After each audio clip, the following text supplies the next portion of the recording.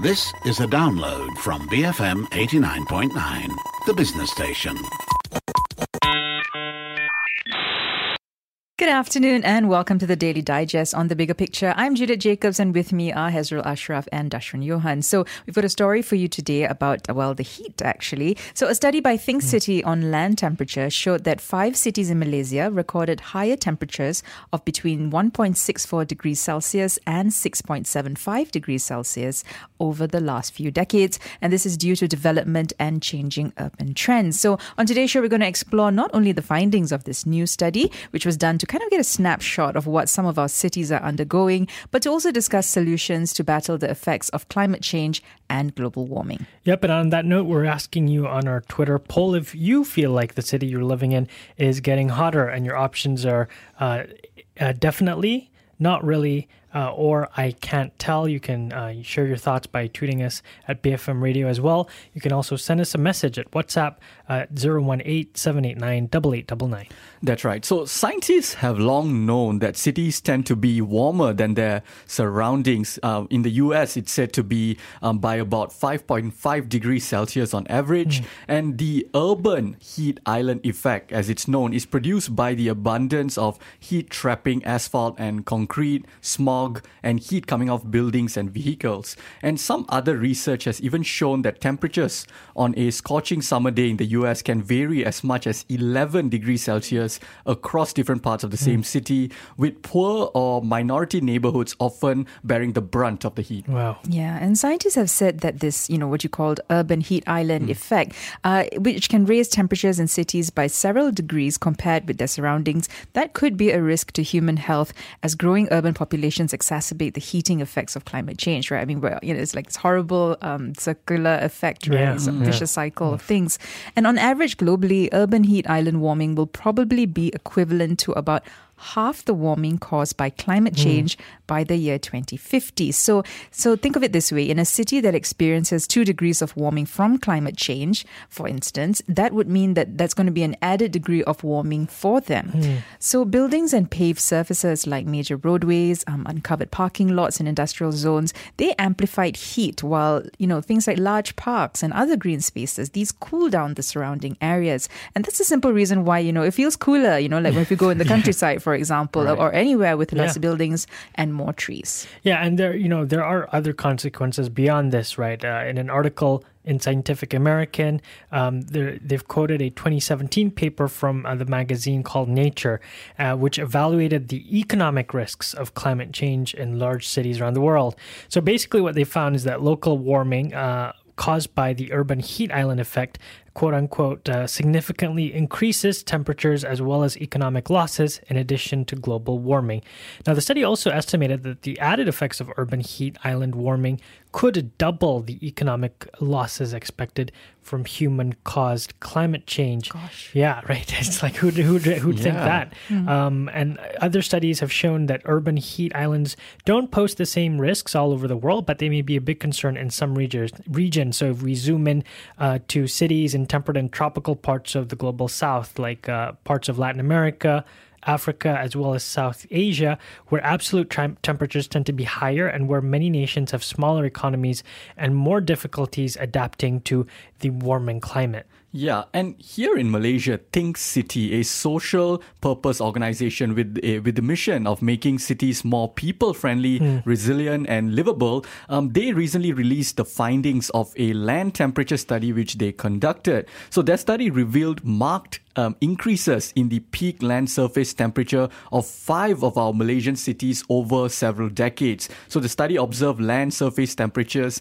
in the Kuala Lumpur city centre, Bayan Lepas, Georgetown, Johor Bahru and Ipoh. And in a press release, they said that while comparisons of temperature within each city were carried out across different time frames and each terrain held unique geographical characteristics that influenced the temperature, the analytics team observed a consistent increase across all 5 locations. That's right. And the rise in temperature in urban areas has been linked primarily to you guessed it, the urban heat island effect and the lack of greenery and, of course, global warming as well. So to find out more about the study and its findings, we have joining us on the line now Dr. Celia Leong, who is a geospatial analyst from Think City, and she was also involved in this study. Welcome, Celia. Thanks so much for joining us today. So for starters, why were these cities in particular, so Kuala Lumpur City Centre, Bayan Lepas, Georgetown, Johor Bahru and Ipoh, why were they chosen for this study?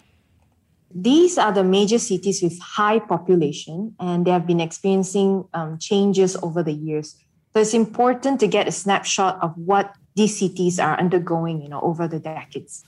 And just looking at the results of the study, in terms of temperature rise, what were the findings for each one of these cities?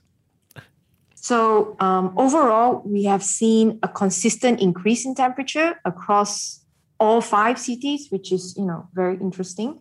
And we also look at the difference in the increase of in each of these cities. So the highest we have seen is Ipoh, which is about 6.75 degrees, and then followed by Johor Bahru, and that's about 6.7 degrees as well.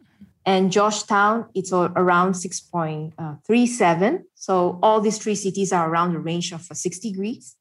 And Bayan Lepas, slightly lower, 5.63 degrees. And then KL City Centre, it's, increased nevertheless, but much lower at 1.64 degrees. This is what we're seeing. Okay, and based on your findings, can you explain what the rise of temperatures in these urban areas were primarily linked to?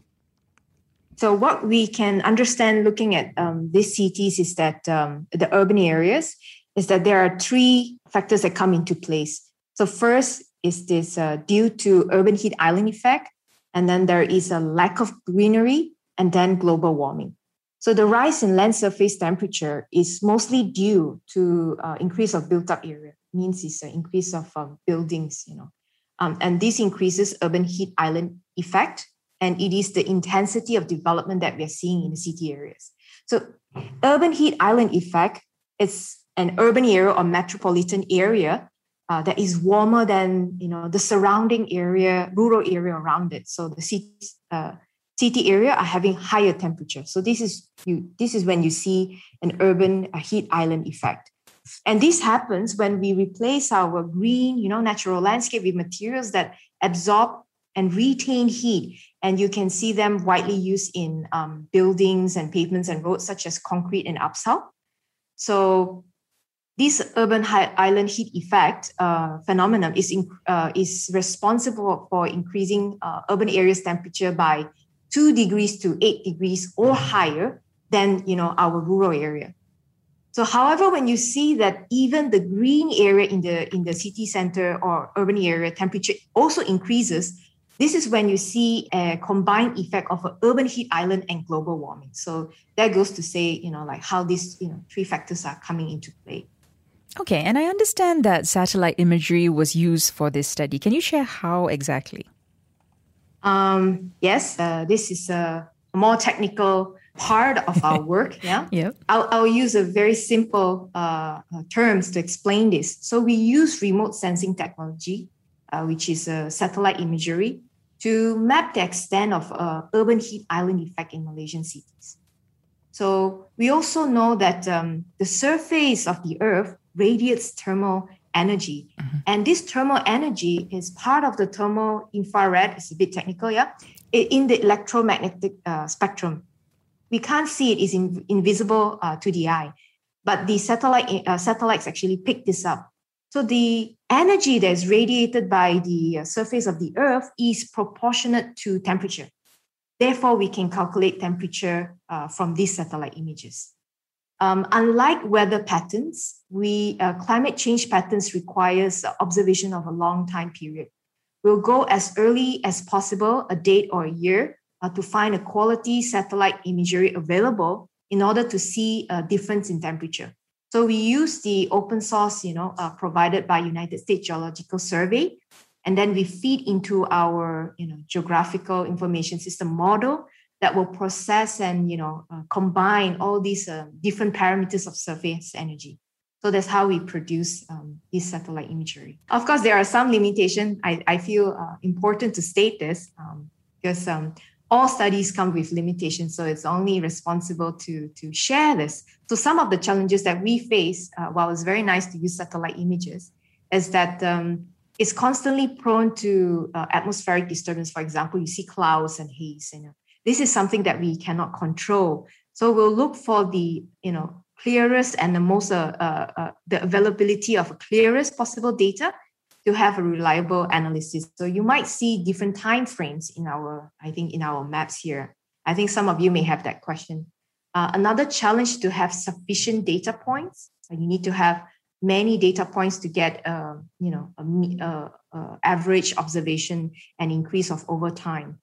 However, what we are doing here is a snapshot of a few cities, but that doesn't change the impact of the fact that impact of greenery on temperature doesn't change, and the overall science of increased temperature and heat island remains intact. So what is important here is to visualize and communicate effectively to the public. Okay, all right. And we've just got to take a quick break for a word from our sponsors now, but don't go anywhere. When we come back, Dr. Celia will fill us in on why the findings for KL City Centre came as a surprise. Keep it right here on the Daily Digest on The Bigger Picture, BFM 89.9.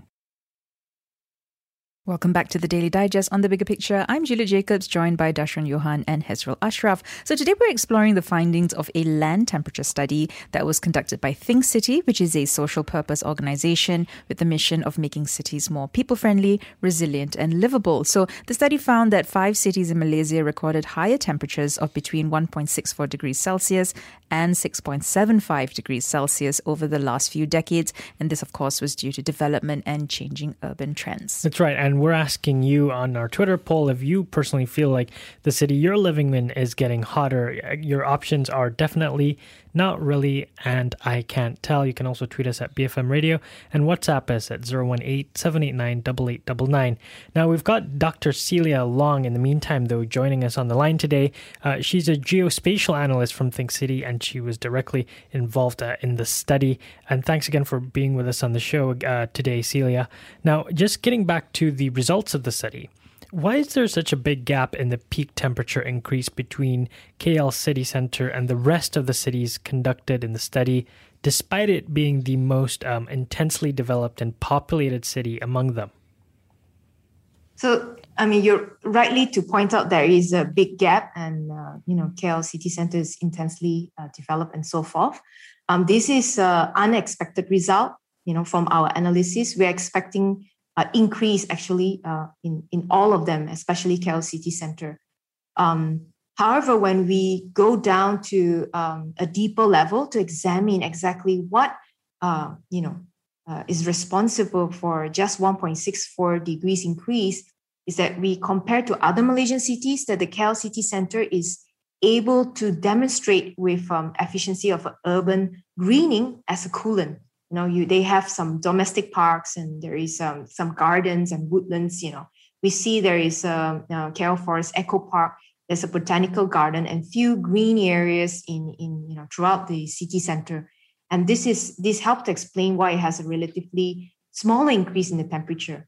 But however, this doesn't reflect the temperature change of Greater KL, because we are also thinking what's happening in a Greater KL.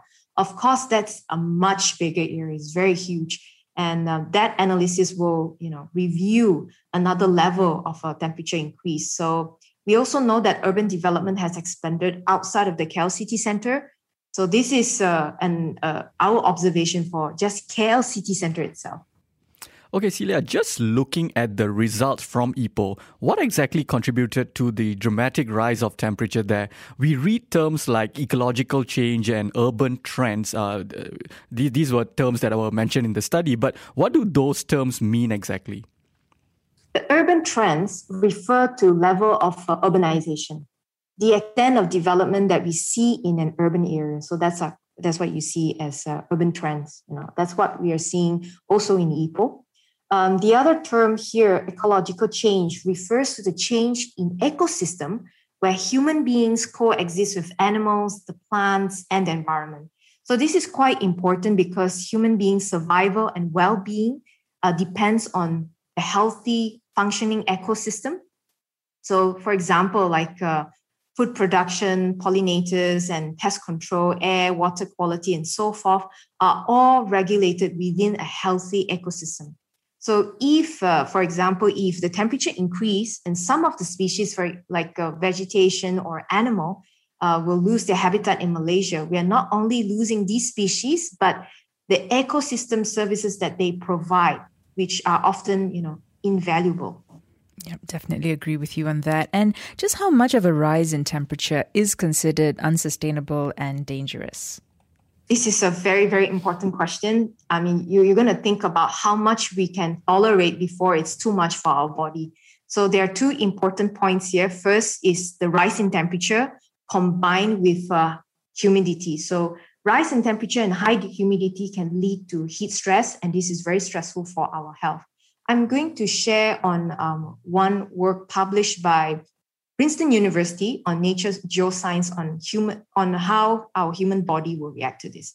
So our human have the ability to regulate the body heat, and this is dependent on temperature and humidity surrounding us.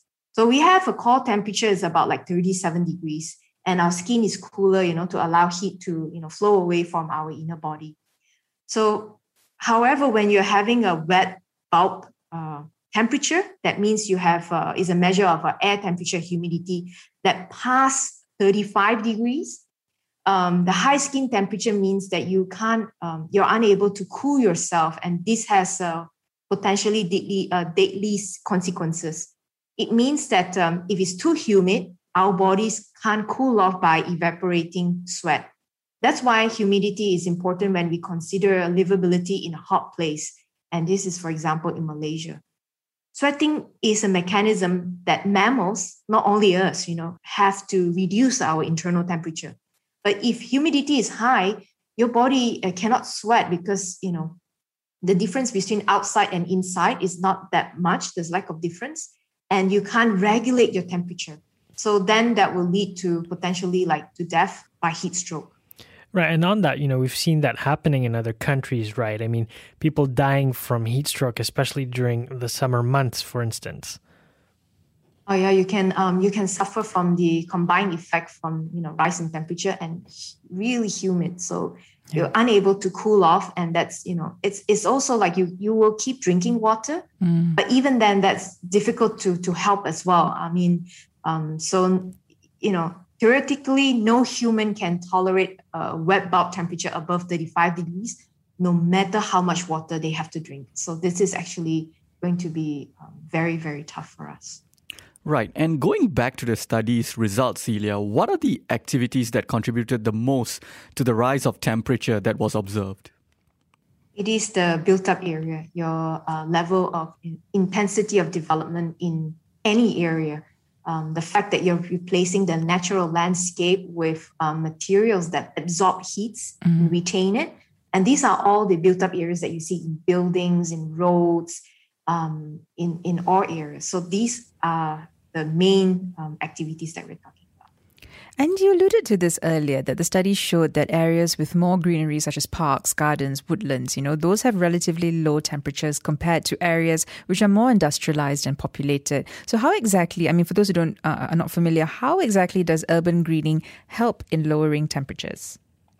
Yes, in fact, this method of urban greening has been stated by the United Nations published this Urban Climate Change Research Network report in 2018, and it says that the best way to reduce heat in our city is through nature-based solution. That is, nature means replanting our trees.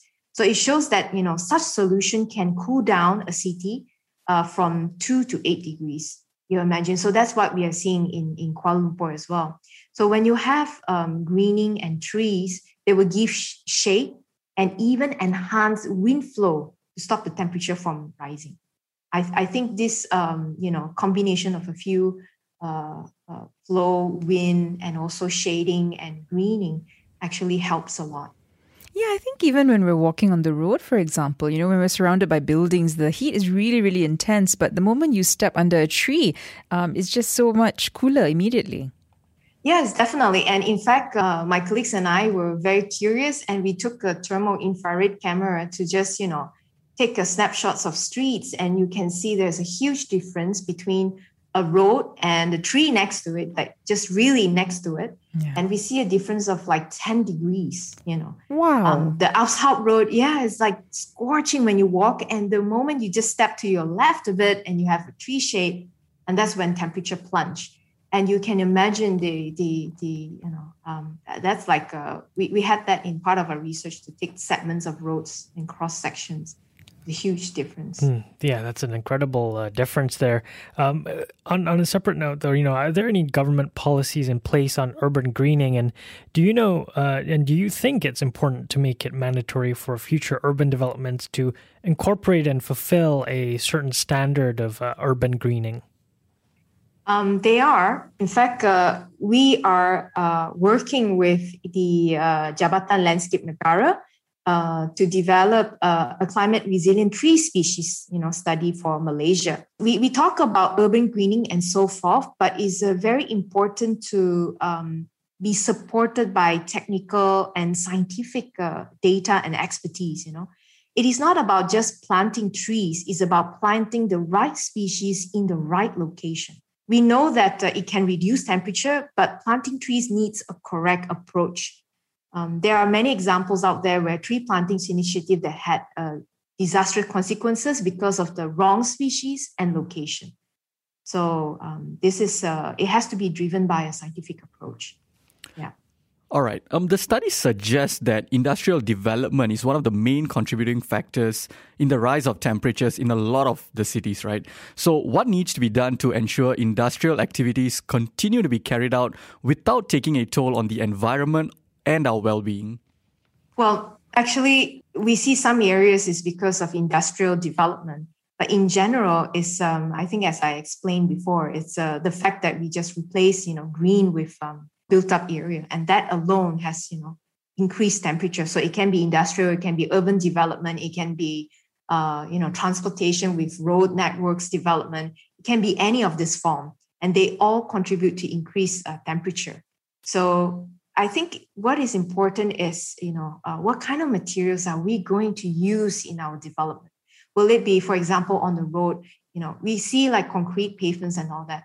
They have to also be, even making those pavements, they can be like porous, where it's like the city is like a sponge. It allows like, rains and all to flow off.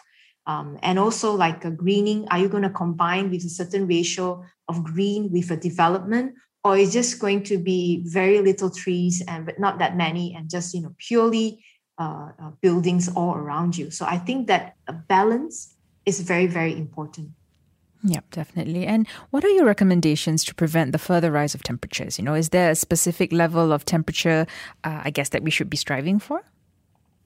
I think that it's important to have climate adaptation programs, and that all cities need to start develop this, to prevent a further rise of temperature. The longer we take a seat back from this, it's going to just go on. We are already feeling the climate change impact. We have to, take really. So I was saying we have to take bold action because we need urgent action. And this is not only for one or two areas, but really for the entire country and all the cities to do it. And a specific level of temperature would be difficult to say, but definitely I would say the balance in development is important. And that's where you will see cooling in these areas. Otherwise, I would say consequence on our health and our well-being will be disastrous. Yeah, for sure. Now, I'm just curious. The 5 cities were studied for this with such interesting results already, and will more cities be included in the study in the future? And if so, which cities are you hoping to include? Yes, we will include more cities. Definitely, we want to do more. We start with 5, which is what we are doing now. For example, we're discussing before the KL City Centre, another level to go. It's Greater KL, which is a big area. We're also looking at, we're talking about major cities. What about secondary cities? So we're looking at secondary cities in Johor as well. All right, Celia, before we let you go, do you have a final message you'd like to leave us with? I'm really happy and honored to be invited here to discuss this because I think it's very important as raising awareness as a part of our climate change, response. What can we do? So this is the first thing is to start the conversation going on what we can do, and then take the action. And Think City is definitely open to collaboration from all parts of society because it's not only one or two stakeholders, but in fact is everyone, to gain the momentum of, battling climate change. So I'm looking forward to that. And, our doors are always open. Well, Celia, thanks so much for joining us today. And we look forward to seeing where those conversations head into the future. And that was Dr. Celia Leong, a spatial analyst from Think City, explaining the findings from a recent land temperature survey conducted by Think City. And also she shared some recommendations to, practically keep the heat at bay, right? And yeah, we've been asking you on Twitter, if you feel like the city you're living in is getting hotter. The results are pretty much sure that 83.2% of you saying that definitely it has increased, 9.3% say not really, and 7.4% have said I can't tell. And it's just very telling of it's just so hot. Yeah, I'm sorry. I'm looking outside right now and I'm just feeling so hot already. Yeah. And what I found really interesting from what Celia was talking about was that, she was surprised by the results of KL, right? Because it wasn't as bad as they thought. Exactly. And because of the green lungs in the city, all the more reason that we really need to preserve it. Mm-hmm. Just look at like Taman Rimba Kiara here, which we're fighting so hard to keep, right? And this is exactly what residents are saying. We need this green lung. We need our cities to be livable. You can't just keep, clearing every single green space we have for another condo or another development project. Exactly. And we've seen so many, degazettement issues and all that. And it's already frustrating to begin with, right? But when you have these sort of studies to put things into perspective, it really shows you, why we so desperately need to protect all these community forests and whatnot. Yeah, and it's not just like green lungs, right? Sometimes I just go through through different neighborhoods, and I wonder to myself, wow, why aren't there more trees? Yeah, in our neighborhoods, along walkways. It's just those things as well. Those small things I think also make a difference. Yeah, I think it was clear for me, like what Celia said, like, under a tree, it is not so hot. Me and some colleagues, we went walking in the evenings, right? And this was at the peak of the heat, the heat wave. And it was amazing. We were walking from around Taman Tun here and then going to Bukit Kiara where there's a lot of greenery, right? The marked difference between just walking on the asphalt and then when we hit the trees, the cover of the trees, right? It was like you could feel the difference in temperature immediately. And for me, it's like it affects me. The heat affects me because I feel like it's like when I do go out, it's like I either want to not go out when it's hot, or if I am going out outdoors when it's hot, I feel like I just need to be in gym clothes because I know I know I'm going to sweat. Yes. And it's like it's one way or the other, and like there's no in between for me personally. Yeah, definitely. And, what we mentioned earlier about, how some of the poorest communities, and this is in the US, right? They are the ones that are affected the worst because they can't afford air conditioning, for example. We are blessed sitting in our air-conditioned office, which, so we don't even feel the heat outside sometimes, right? We just need to run to our car, for example, before we get home to air-conditioned rooms again. And it's ironic because those of us, just generally speaking, right, people who have ACs, like when you go to like certain condos or houses, it's like you pass the AC box outside and it is literally blowing hot air on the outside, right? And that's the effect it has on the environment, while we do enjoy the AC inside. And the thing is, right, we are so used to the air condition that we don't think about the effects, and we also it's not easy for us to, I think a lot of the reason why a lot of us don't talk about it or like these issues are not as widespread, among the masses and all, because most of us are in air condition and we don't know actually what's going on outside. If you're spending like 9 hours in the office and then only 1 hour we get into the car, then we go home and it's air conditioned again. So I think a lot of us don't realize like how really hot it's getting outside, and that's ironic, isn't it? Yeah, and we just keep dropping the temperature on our aircon. And that's funny, right? Because the more you use your air conditioning, the more resources you're using right, to power that, right? Yeah. And fossil fuel burning, it's just A vicious cycle. It's one of those things where it's like, what if we all stop at the same time kind of thing? Yeah. And it's like, Yeah. And the simplest thing, again, the simplest solution is to make sure that we, well, as she said, plant the right trees in the right place. Yes. And that's important. It's very important. I mean, we just did an interview on Earth Matters about that, about how if you plant the wrong trees, actually, it could lead to more catastrophic effects. But the fact is, what we have, we should preserve. I think that's also a takeaway from that. But, if you have any thoughts or you'd like to share those with us, you can continue to tweet us at BFM Radio, or you can send us a WhatsApp message at 018-789-8899. The other option is, of course, to look us up on Facebook. Just search for BFM The Bigger Picture. You can drop us a message there. Give us a little like as well. But that's all we have for today. If you miss any part of the discussion, you can download the podcast at bfm.my/Daily Digest. We're on the BFM app, on Spotify, Apple Podcasts, Google Podcasts, and the like. But don't go anywhere. Coming up at 3 p.m. on Live and Learn, Dash will be speaking to a lawyer who actually got his client acquitted, am I correct, on drug trafficking charges. Yes, in Singapore, no less. And, and why I'm pretty excited to talk to these lawyers, because I think a lot of us sort of know that Singapore is widely known to be this, draconian, very headstrong kind of country, especially, they are very pro death penalty. They come down hard on you when it comes to drug trafficking and stuff. No negotiation sort of approach. But I don't know how, he managed to get his client off, acquitted, not just lesson sentence, but acquitted of all charges. So I'm really interested to, take a deep dive into his case and find out how he did it. Yeah. Okay, excellent. So that's coming up after the 3 p.m. news. But just speaking of shows on Bigger Picture, here's another plug for our Health and Living show tomorrow. We'll be speaking to senior consultant hematologist Professor Dr. Gan Gin Gin about multiple myeloma. So that's actually a blood cancer that arises from the plasma cells in the bone marrow. And if you've been diagnosed with this condition, you probably have a lot of questions about managing it. Like how will it affect your body, your blood cells? What are the symptoms? Can it be cured? So we're going to help you get those answers from Professor Gan, and he will share more. And Professor will share more about the disease and treatment advances for multiple myeloma. So that's happening tomorrow at 4 p.m. on our Health and Living segment. But that's it for us for today. Stay tuned. This has been the Daily Digest on The Bigger Picture, BFM 89.9. Thank you for listening to this podcast. To find more great interviews, go to bfm.my or find us on iTunes. BFM 89.9, the business station.